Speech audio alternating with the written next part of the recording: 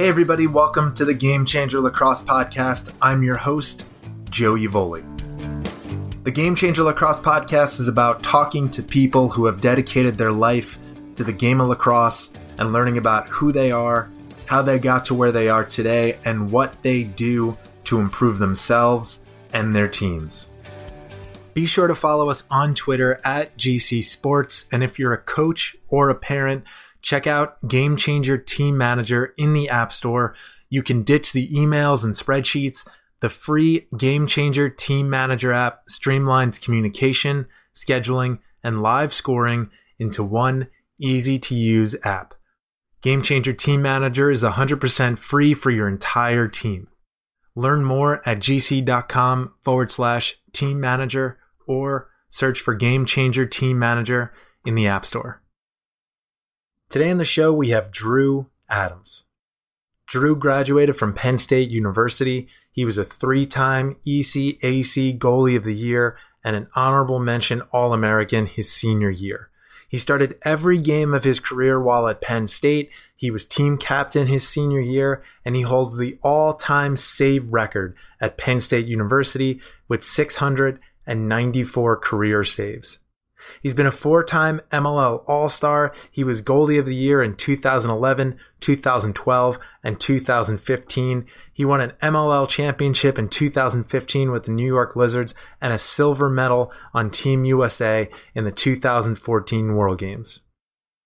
Drew and I were teammates for a short time on the Lizards. He and I got to talk about a range of topics like learning through trial and error, gaining confidence in the goal, efficiency, dealing with setbacks, and much more. Here's my interview with Drew Adams. Drew, welcome to the show. Hey, thanks for having me. Yeah, I'm excited to have you on, but let's get started as I always do. How'd you get started playing lacrosse? So I got started playing in, I guess, 3rd or 4th grade. I grew up in Springfield, Pennsylvania, a town outside of Philadelphia, and I was playing other sports at the time. My main sport at that point, being a young kid, was soccer. And the coach that I had for a few seasons, who kind of followed my team up from when we were, maybe in 1st grade and onward in soccer, he introduced us all to lacrosse in 3rd or 4th grade. So basically took the soccer team and said, "Hey guys, you got this other sport in town. I think you guys should come and give it a try." So he kind of led the migration from our group of friends who were all playing soccer into lacrosse, and we all stuck with it and continued on to play from that point. So how did you end up in goal?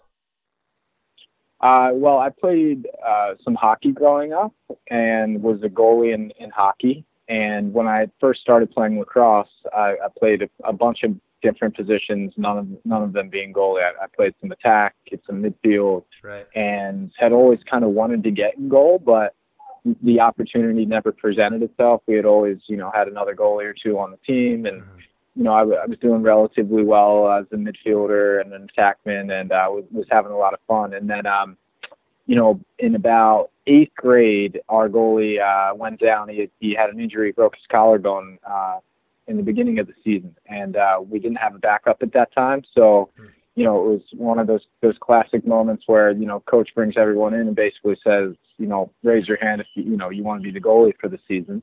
And since it had been, something I wanted to try out anyway, I raised my hand and I jumped in, and, I enjoyed it. I didn't really come easily to me at first. It was, different than hockey. There were a couple, similarities between the two, but, I just ultimately realized that was what I wanted to be playing. And after that 8th grade season, once I moved into high school, I focused on just playing goalie full time. Right. And so at what point did lacrosse become the sport that you thought you wanted to take to the next level, that you started taking it more seriously?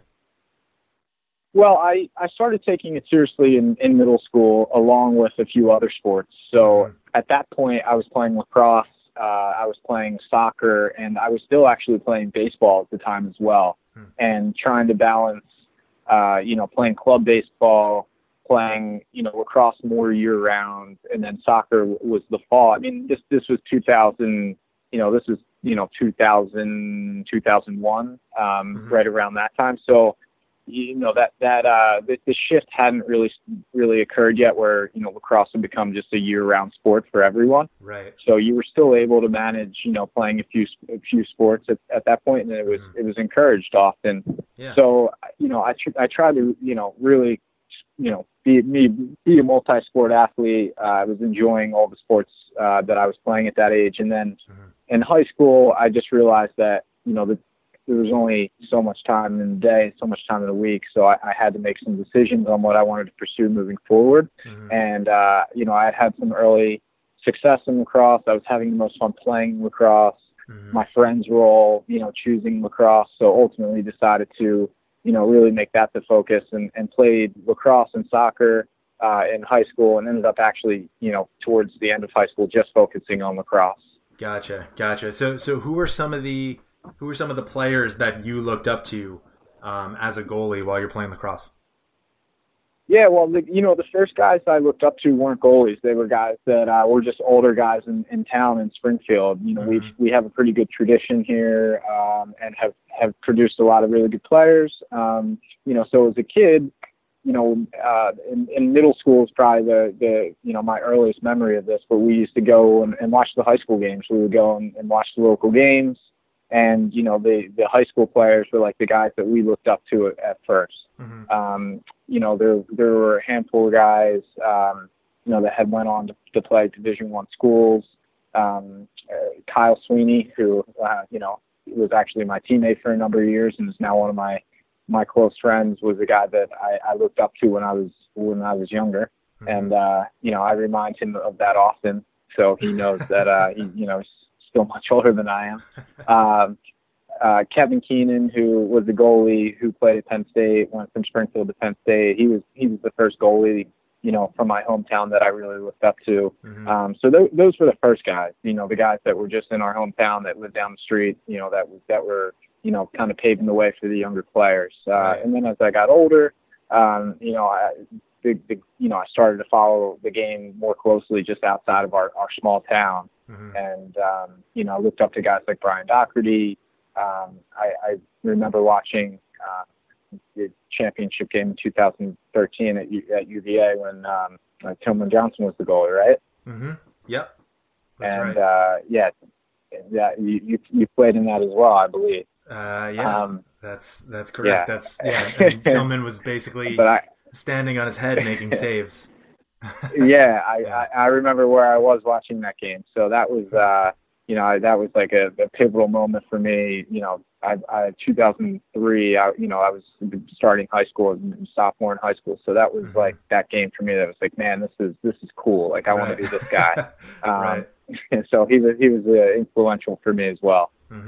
And so, as a goalie in high school, like what are some of the things that you do to get better? For attackmen, midfielders, they defensemen, you go to the wall. Is it the same thing with goalies, or what were some of the things that you did to get better?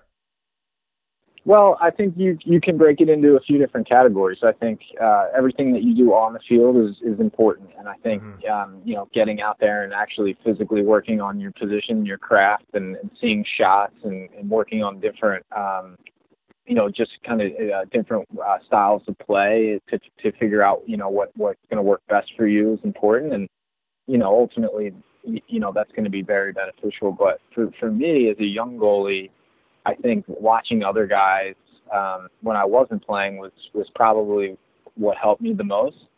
It got me excited to go and try things on, myself. I would watch older guys play and then go try to replicate what they were doing. It helped me understand the position a little bit more and realize the influence that it had on the game. So as a young guy, I was just excited to go and play. And a lot of that started with just, watching the game as well and seeing how the guys that I looked up to were doing it and wanting to be like them and try what they were doing on the field. Right. Can you, so get a little bit more specific, like what were you looking at? What were the things that you were trying to replicate when you watched, say, like a Tillman Johnson or somebody else in goal?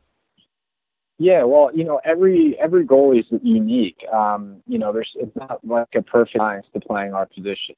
There's 100 different ways to be successful. Mm-hmm. So as a young goalie, I was just absorbing as much as I could from everyone that I could, and just trying it myself and seeing what ultimately works best for me. So, Mm-hmm. like an example of that would be, maybe the way Tillman Johnson had his hands on a stick.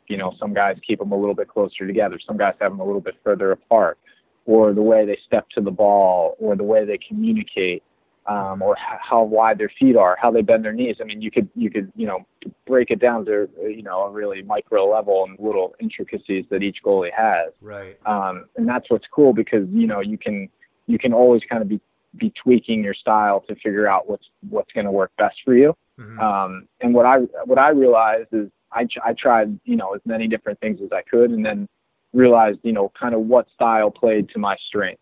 So every player's got different strengths, different weaknesses. So I think at an early age I was kind of able to identify what my strengths were, and then I kind of built my style around what was going to help me promote those.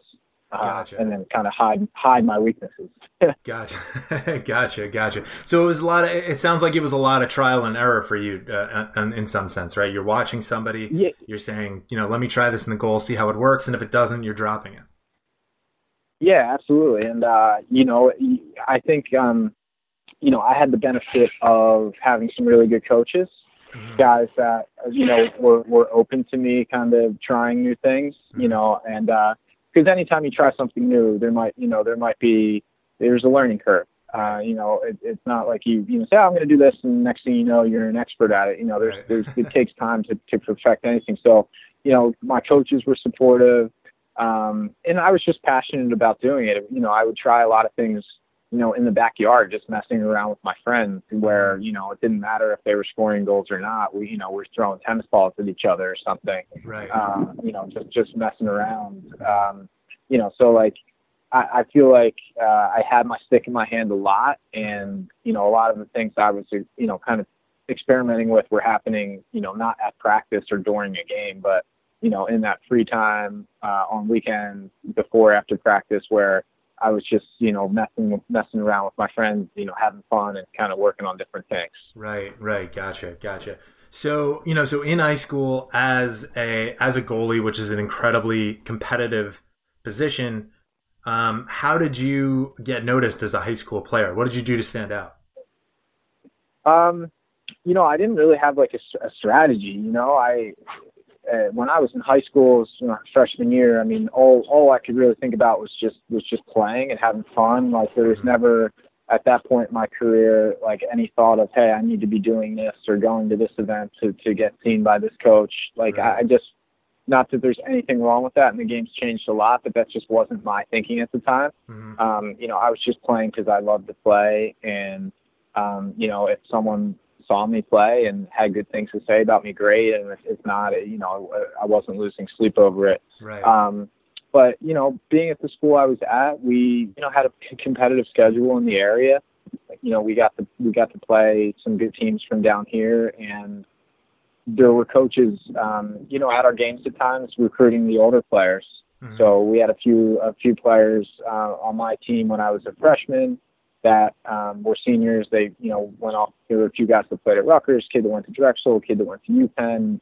Greg Renlian was a senior my freshman year who was going to Penn State. Mm-hmm. So there were coaches there watching them, and not that I was getting any real playing time at the time, but if I had been, I would have given them the opportunity to see me. Right. And then I was playing during the summer too, and it wasn't like it is now, but I was playing with Springfield during summer. Mm-hmm. And we would travel around and play in some of these tournaments and everything. And there was a club team down here that I would play for occasionally as well. So mm-hmm. I was just playing a lot of lacrosse with no real strategy around like what it was going to provide for me. It was just, mm-hmm. hey, I love playing.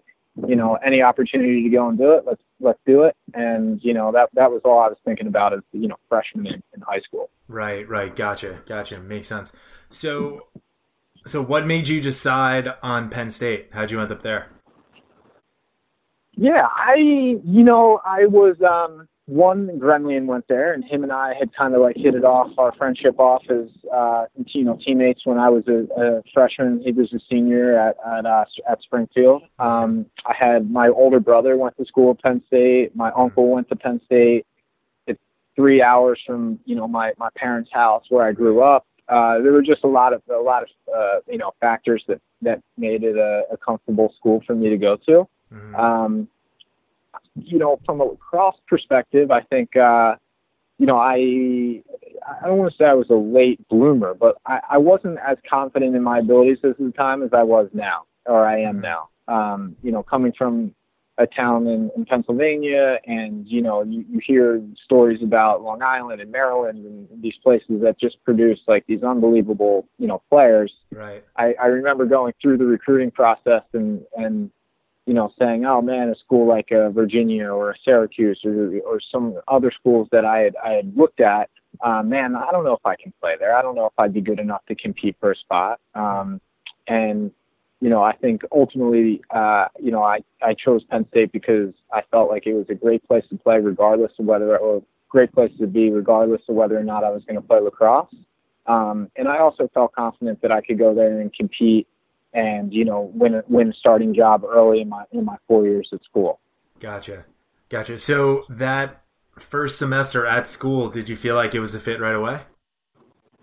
Yeah, I did. I think, I was familiar with the campus and, moving into the dorms, I hit it off with my roommate and our whole freshman class was great. Mm-hmm. The team was great. It was just a very welcoming environment. On the field, I felt, I felt good. I was playing well, and I had a coach, Guy Van Arsdale, who was assistant at the time, who was a goalie himself. Had a really successful career at Hobart, and it was nice just to have another goalie coach, or a goalie coach in general there, being able to work with me individually. Mm-hmm. So he was very helpful for me. At an influential point in my career, your freshman year of college, where, you need someone that, can look after you and kind of point you in the right direction. And a lot of kind of what I have continued to do, I got from Coach Van Arsdale early in my collegiate career. Mm-hmm. So what was that point you mentioned, when you're coming from being a senior in high school to a freshman in college, coming from Springfield, you might have some doubts about your confidence. You keep hearing about people from Maryland and Long Island. What was that point where your confidence sort of shifted and you started realizing, hey, I can do this? I think it was probably in my senior year at Springfield, my senior year of high school. I had my coach at the time, his name is Mike Creel. He's since moved on, is not coaching there anymore. But he was really influential in just my confidence as a player. It's kind of the language that he used to speak to the team. But me personally, like for me, there was never a doubt in my mind that he was supportive of what I was doing. Mm-hmm. And as a coach, he just gave me like a tremendous deal of confidence. And it's something now as I coach, I try to pass on. It's like, maybe he didn't even believe it. I don't know, but mm-hmm. the way he spoke, he just seemed like he thought the world of me, and that, I was going to be there. I was the goalie, and that kind of allowed me just mentally to feel a little bit more comfortable. And I think that resulted in me playing, at a really high level my senior year in high school, and, was able to, really just take my game. I took a big step that year, and I think that really helped me prepare for college lacrosse. Right. So were you not, you mentioned you weren't getting a lot of playing time, not to go backwards in time, but you mentioned you weren't getting a lot of playing time your junior year of high school. Is that correct? My freshman and sophomore year, I was splitting time with another goalie. Not even splitting. I was probably playing 30% of the time, and then right. My junior year in high school is when I took over as the starting goalie for the team. Gotcha. And did you start all 4 years while you were at Penn State? I did. Yeah, I started all 4 years at Penn State. I think. I played almost every minute there. I think maybe five or so minutes I didn't play over the course of 4 years there. So. saw a lot of rubber those years. Right. Well, so in a good way. Maybe you can still answer this question, because what I'm curious about and what came to my mind when I heard that you weren't getting maybe a lot of playing time, I guess, your freshman and sophomore year. How do you keep your confidence level up, right? Like for a goalie, it's the only position on the field. There's one goalie, right? If you're not that goalie, you're not going to play. How do you how do you keep your head up, right? How do you make sure that, or how do you sort of convince yourself like, all right, next year is going to be the year?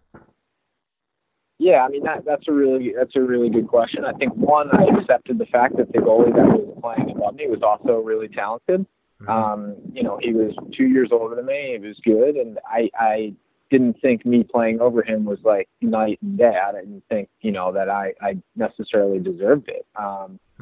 So I was realistic. I think that was the first thing. Right. And with that, at that point, I was, the recruiting timelines have changed and stuff. But again, I wasn't even thinking big picture at that point. I was just really like, every day going out and practicing was the best 2 hours of my day. And whether I was playing in the games or not, I not that I didn't care, but like I was still having so much fun and enjoying playing and spending time with the guys and being part of this program that kind of felt bigger than I did, and it was now part of something that I had watched for a long time. Just was really enjoyable and cool. So even though I wasn't getting, starting every game or playing in the big games, it was still just really special to be a part of for me, because I had, I thought of the program so highly, Right. And then during that time as well, I was working on myself. I was working on getting better and improving. I mean, it sounds like a cliche, but I was definitely staying, coming early and staying late at that point. I wanted the reps. I was just hungry to get better and to do, whatever I could to improve myself individually. Right. Knowing that, there's a guy above me that won't be there forever, and eventually this will, be my position, and I want to make the most of it when given the opportunity. Right. Yeah, the commonality that I keep hearing through all the players that I talk to is whenever I ask them a question about like how they when did they start thinking about playing at the next level, I rarely hear people who have planned the whole thing out. Like nobody from second grade has said, well, second grade I started thinking about playing lacrosse, and I made it my goal to be a freshman on varsity, and then I knew that I was going to end up at Syracuse. Everybody that I talk to has the answer that you just gave, right? It's the people who really love playing the sport and are less concerned about the outcomes or the accolades or even necessarily the playing time are the people who end up, I think, being the best because they're playing it. They're playing it because they love it. They're not playing it to get to a certain outcome. Does that make sense? Yeah, absolutely. Oh, right. Totally. You're playing it for the right reasons, and I think a lot of that has to do with your surroundings as well. And my parents, always made sure I was enjoying what I was doing, and they never, regardless of whether in the back of their minds they hoped that this would be an avenue for me to go to college. They never made it apparent to me. It was always, about going and playing and enjoying it. And, even if they were thinking it, I didn't know it. So it was a very innocent time for me. That's all I wanted to do. I didn't have any agenda past, just enjoying what I was doing at the time. I think that allows you, it allows you to do a couple different things. One, it allows you to just play, more loosely, which you're going to always play better when you're just playing loose. Right. Without the added pressure of, oh, man, if I do this might be the time the coach is there and sees me give up this goal and I'm going to get, cut from his list. That didn't cross my mind at that point early on in high school. Right. And it also just allows you to stay fresh too. I think if your sights are, too keenly set on, the outcome, this end game, the process just doesn't become fun anymore. And, right. ultimately and I see it now, unfortunately, guys they get burnt out. It's not fun anymore. And it turns what should be just a great game that, could ultimately maybe provide a great direction for them. It turns it into something that is just not enjoyable because there's too much meaning put behind it too early on. Right. It becomes a job. It becomes an obligation. There's just so much pressure, unnecessary pressure that's put on you. I think you're right on.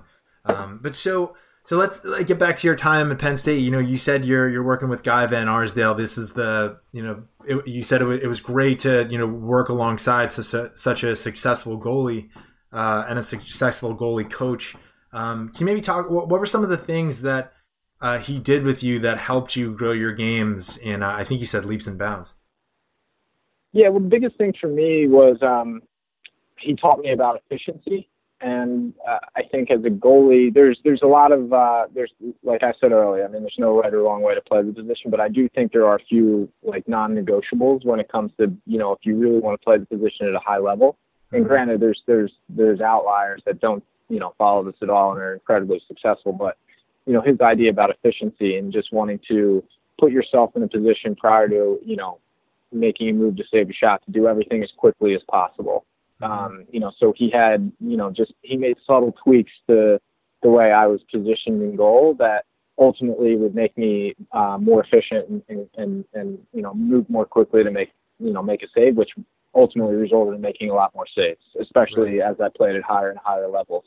So I think there were things about my game that worked really well in high school and might have worked in college, but certainly wouldn't have translated to, playing in the MLL for as long as I have, because the guys are just way, way, way, way too good. So I'm glad, at an early point in my career, I felt like I've been playing forever then, but now in hindsight, it was pretty early in my career. He made some tweaks to my game that, have helped me for an extended period of time. And to that point, I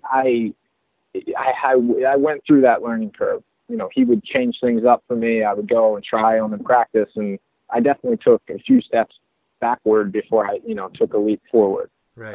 So that taught me, not only was I learning, new skills, but I was learning how to deal with the, kind of the mental side of the position as well, and dealing with setbacks and understanding that, there might be, some bumps in the road along the way to, whatever your goal might be. So, if you can, I know this might be tough, especially over the phone or, I guess verbally, but can you talk about some of the specific, or maybe one specific thing that, that he taught you that made you more efficient? Like give us an example about something that he changed. Yeah. So, it's very easy for me to describe this when I'm face to face with someone. I'll do my best, over the phone. But just the way my arms were when I was in my position. So goalies we call it the ready position. So basically, before you guys shoot on us, we're set in our position to attack the shot. And when I was in high school, my arms were very almost locked. My elbows were almost locked. My arms were very far extended away from my body. And I would kind of play, in that stance, or start in that stance. And what he had me do is break my elbows, bring my arms in closer to my body. So I was basically starting at a point that I got to within my movement to begin with. So if you were to break it down on film, and see all these little movements that we make as we go to make a save, I would bring my arms that would start locked out in front of me. I would bring them into my body, and then I'd move them to go and make the save. So he basically just had me eliminate that step. Instead of starting with my hands really far out, brought them in closer. So now when the shot comes, it's just one movement to the ball versus, breaking the elbows, bringing them in, then moving them out. So it's a subtle change, but when you're talking about, milliseconds between making saves and giving up goals, it makes a big difference. Right. It makes a big difference. Yeah. Gotcha. No, that makes perfect sense.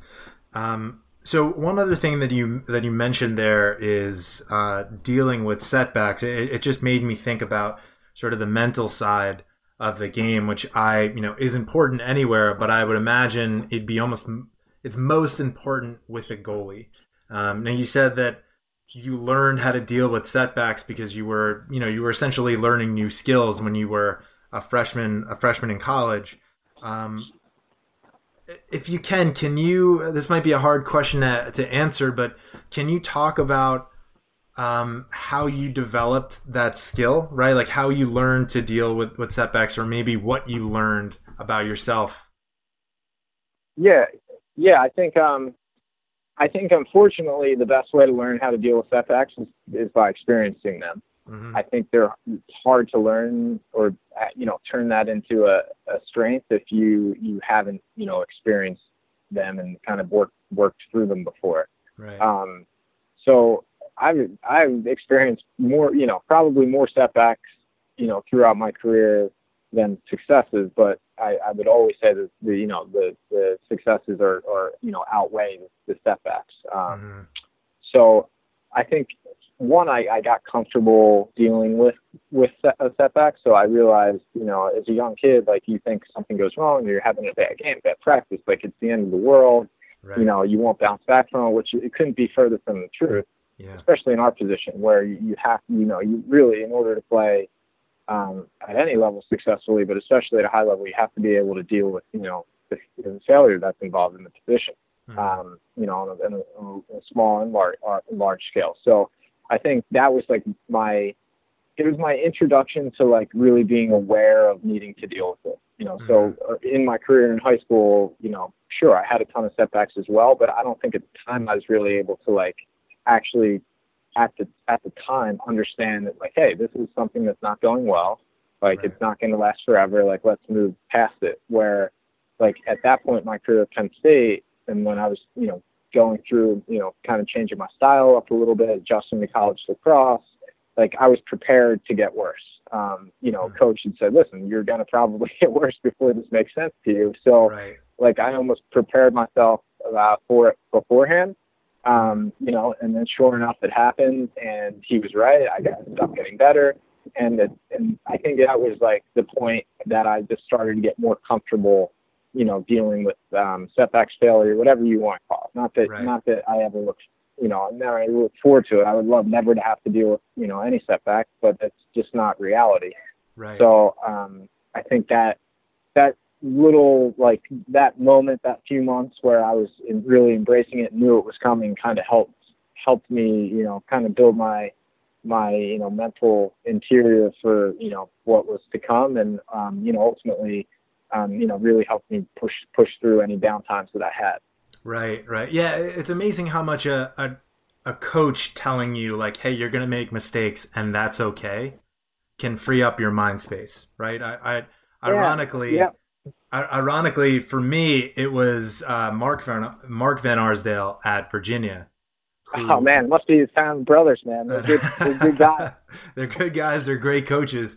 Coach Van pulled me aside. I was having a tough couple of first weeks at Virginia, and I made a mistake. I might have dropped a pass or whatever, and he pulled me aside and was just like, "Hey, you're gonna make mistakes. That's fine.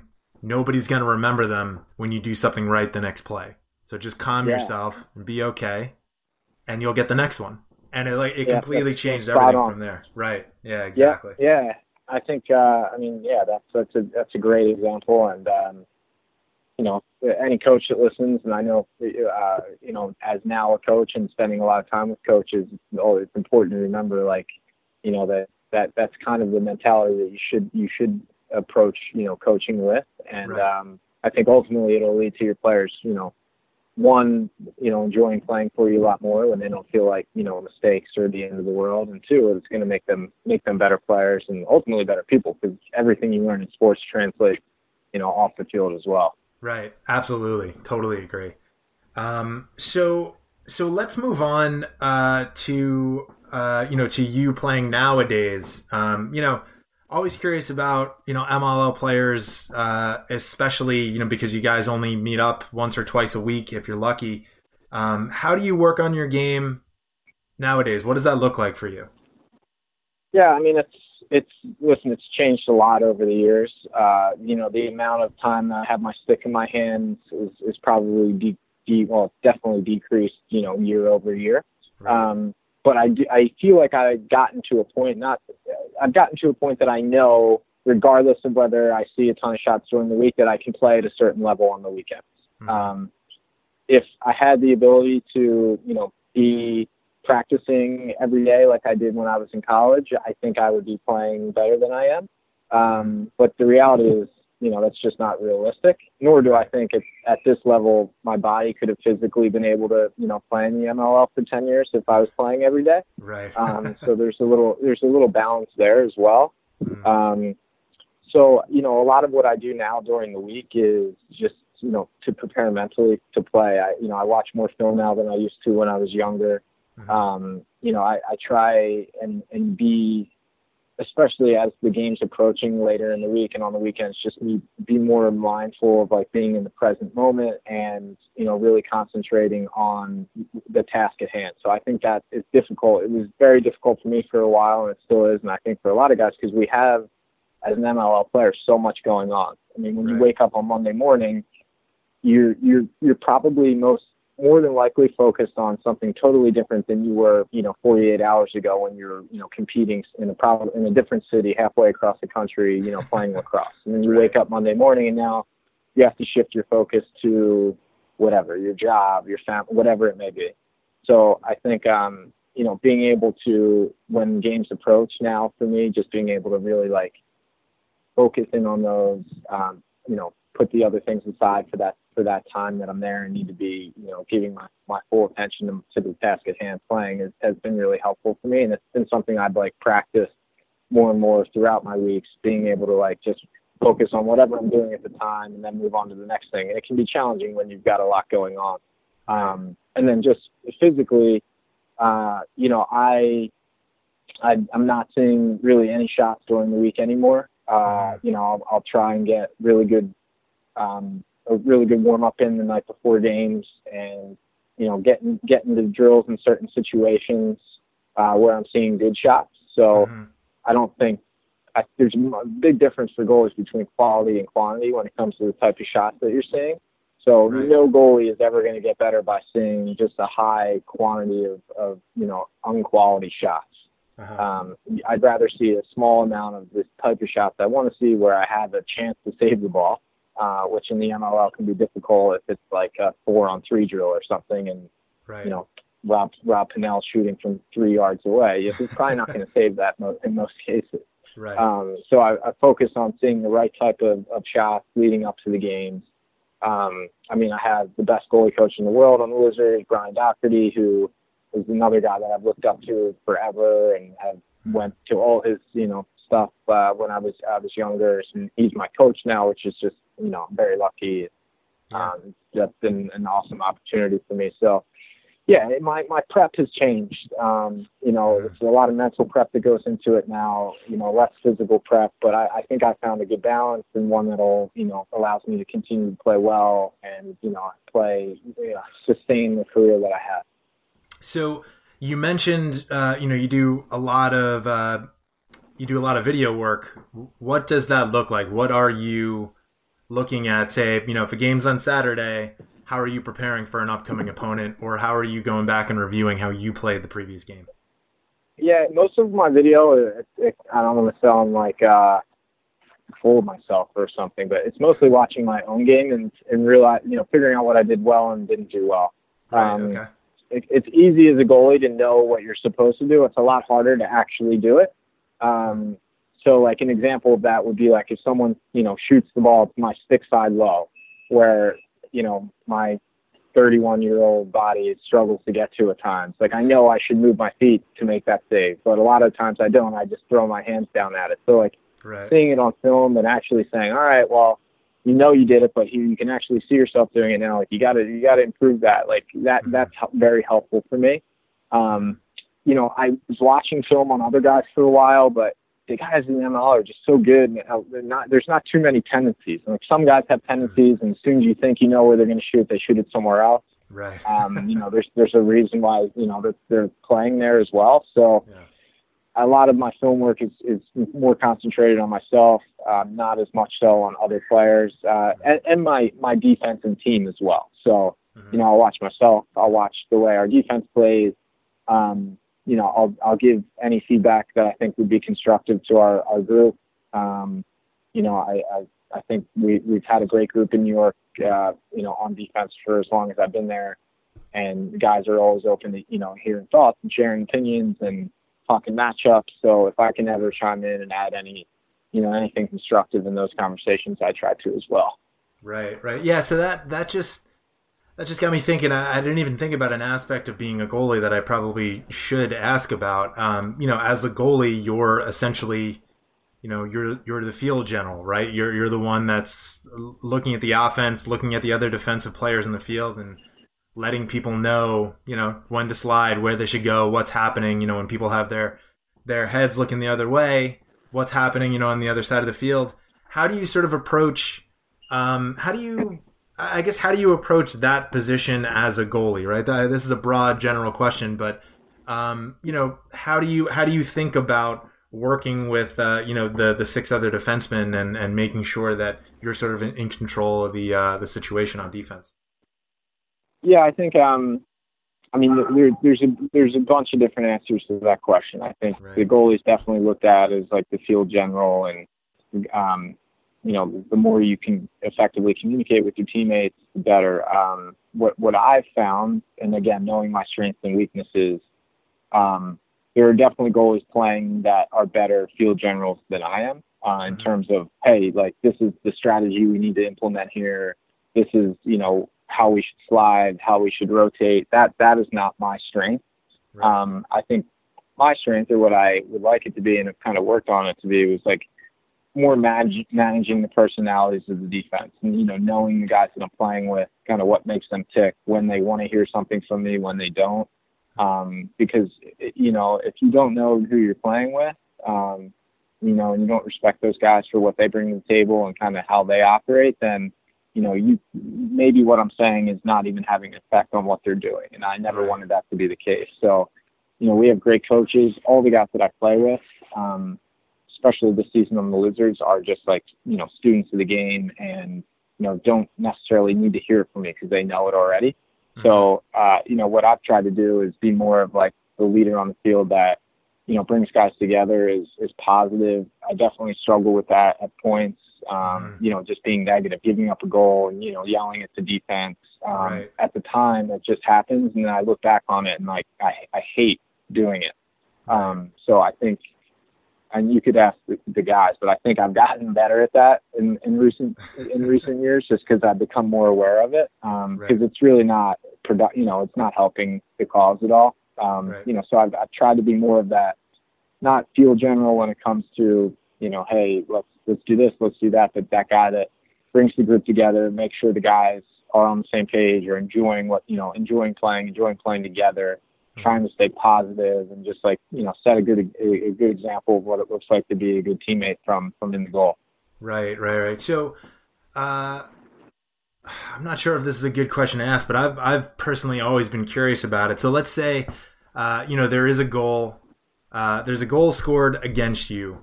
You know, you huddle with the defense.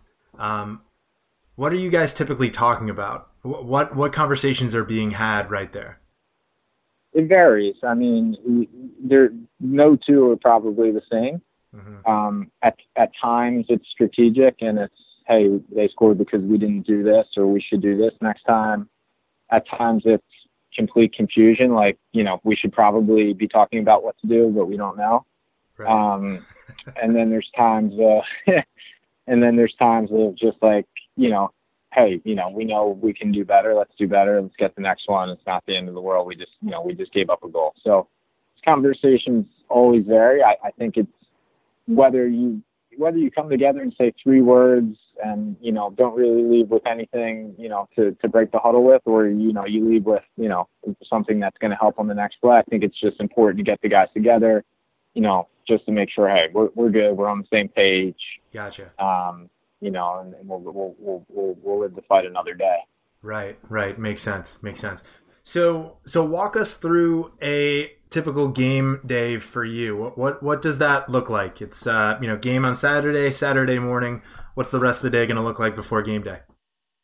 Yeah, well, it's different now because I'm in Philly and playing in Long Island. When I was living in New York City, I would come back to New York City Friday after our walkthrough and wake up in my own apartment, and spend the morning with my wife and kind of stay in more of a normal routine. Now, commute, pretty much every game is an away game for me now. So even a home game, I'm coming from Philly to New York. So I'll stay over in the hotel on Friday and wake up, and if we're at home, we'll do a walkthrough in the morning, and then, kind of have the rest of the day leading up to the game to relax or do whatever we need. So usually now, I wake up and do the walkthrough where I'll get a good warm up, won't take a ton of reps, try to get a good sweat and stretch in during that time.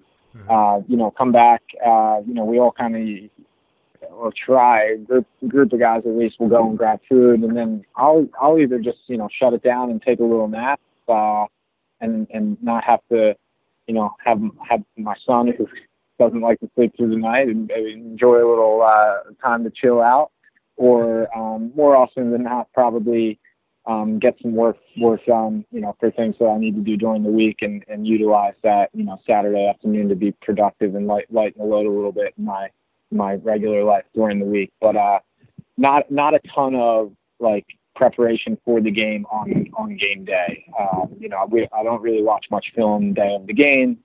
I try and stay in as much of a normal routine as possible, while of course being aware that there's a game that night that I've got to be ready to go and play at. And then as the game gets closer, 4 o'clock or so is when it's full game mode, and you're kind of just focused on getting the field and preparing and going to play. Any superstitions, any, pregame meal, anything like that? No, you know what? I've done my best not to do that. Because I found myself a few times I almost wanted to have a superstition because I feel like everybody does. So I'm like, all right, I need to find what my superstition is going to be. Maybe this will be the shirt, that I wear for every game, or I got to listen to this song, and it's always proven otherwise. I'll wear the shirt for a game and we'll win. I'll wear, say, oh, this is it. The next game, I won't play well, and there goes that idea. So I haven't really had a real superstition. I think that's helped me. It's made me, more open to any, situation that happens prior to a game. The MLL, it's pretty unpredictable in terms of, what happens leading up to a game, whether, you're staying in the hotel, a bus doesn't show up, or there's no radio in the locker room. It's very hard to get in a rhythm playing in the MLL. So I've been able to kind of embrace that and just understand that no, I have no routine. Whatever happens. I'm going to go with it. And, as soon as that game starts, I'm going to be ready to go. Gotcha. Makes sense. All right. Well, listen, Drew, I don't want to keep you too much longer. This has been a great conversation, but there's been one question that I've asked every guest who's come on the show. What are 3 things everyone should be doing every day to get better at whatever it is they do? It doesn't have to just be lacrosse. Sure. This is the one question I prepared for. So I didn't take notes, but I wrote down my 3 things. So Gotcha. My first one is read. So regardless of whether you're reading something related to your sport or something you're interested in, I love to read something every day. Or I listen to Audible now at times too, which is cool. I like to consume some content in that fashion during the game or during the day. I feel like it just helps keep my mind fresh when it's easy to kind of get sucked into social media and going down that black hole. Just getting in a routine where you're reading something, whether it's a website that you like online, or a book, whatever it may be. Most of what I read is it's either related to something I'm doing in the business world, or lacrosse, or self-help in some capacity. So I think that's something I really do try and do every day, even if it's just for a short period of time, that I think has been helpful for me. The other thing is exercise. I think I know when I'm moving and exercising, I'm just happier. I'm not a huge gym rat. I never have been. I don't anticipate ever being. The guy that's in there throwing around weights, 5 days a week. But I need to be doing something active every day. whether it's playing some kind of sport or, going to the gym and getting it, what my type of workouts are a lot more body weight stuff and light weights and just something to get a good sweat and just, kind of set the tone, for the day, whether, regardless of whenever you're working out during the day. And the last thing is, and this is something I've started doing more recently, is talk to more of my peers. Like I love talking to my teammates during the week. We all go our separate ways, but we have a group chat that keeps us connected, which I don't really talk in a ton, but I read everyone. It's hilarious. So I enjoy staying connected with the guys, either as a group or individually. Just have got a ton of great relationships with guys on our team, and we'll oftentimes be able to talk with them during the week. Sometimes about the games and sometimes just about other things we've got going on in life, relationships or business stuff. But being able to do that, I talk to Brian and Doc a lot. That's usually lacrosse related, which has been really helpful. But I just think that it helps, kind of keeps me sharp, and I like hearing other perspectives from guys, and ultimately helps, I think, make me a better person. Gotcha. That's awesome. Well, listen, Drew, thanks so much for coming on. This is a great conversation. I appreciate you taking the time. I'm happy we got a chance to do it. Hopefully we can have you on again soon. But again, thanks for coming on. Yeah, thanks, Joe. I enjoyed watching you play and enjoyed being your teammate. And congratulations on the great podcast. And it was my pleasure. Thank you. Thanks for listening to today's episode of the Game Changer Lacrosse Podcast. I'm your host, Joe Uvoli. You can follow me on Twitter at Joe Uvoli. You can find more episodes of the Game Changer Lacrosse Podcast on The Season at theseason.gc.com. If you like the podcast, please take a second to give it a positive review on iTunes. This helps more people find the podcast. Be sure to follow us on Twitter at GC Sports. And if you're a coach, a parent, or you run a travel or club team, check out Game Changer Team Manager in the App Store. It's an essential, all-in-one scheduling and communication app for lacrosse coaches and parents. Game Changer Team Manager is free, it's easy to use, and it doesn't serve ads. Learn more at gc.com/team manager. Until next time, keep working and keep getting better.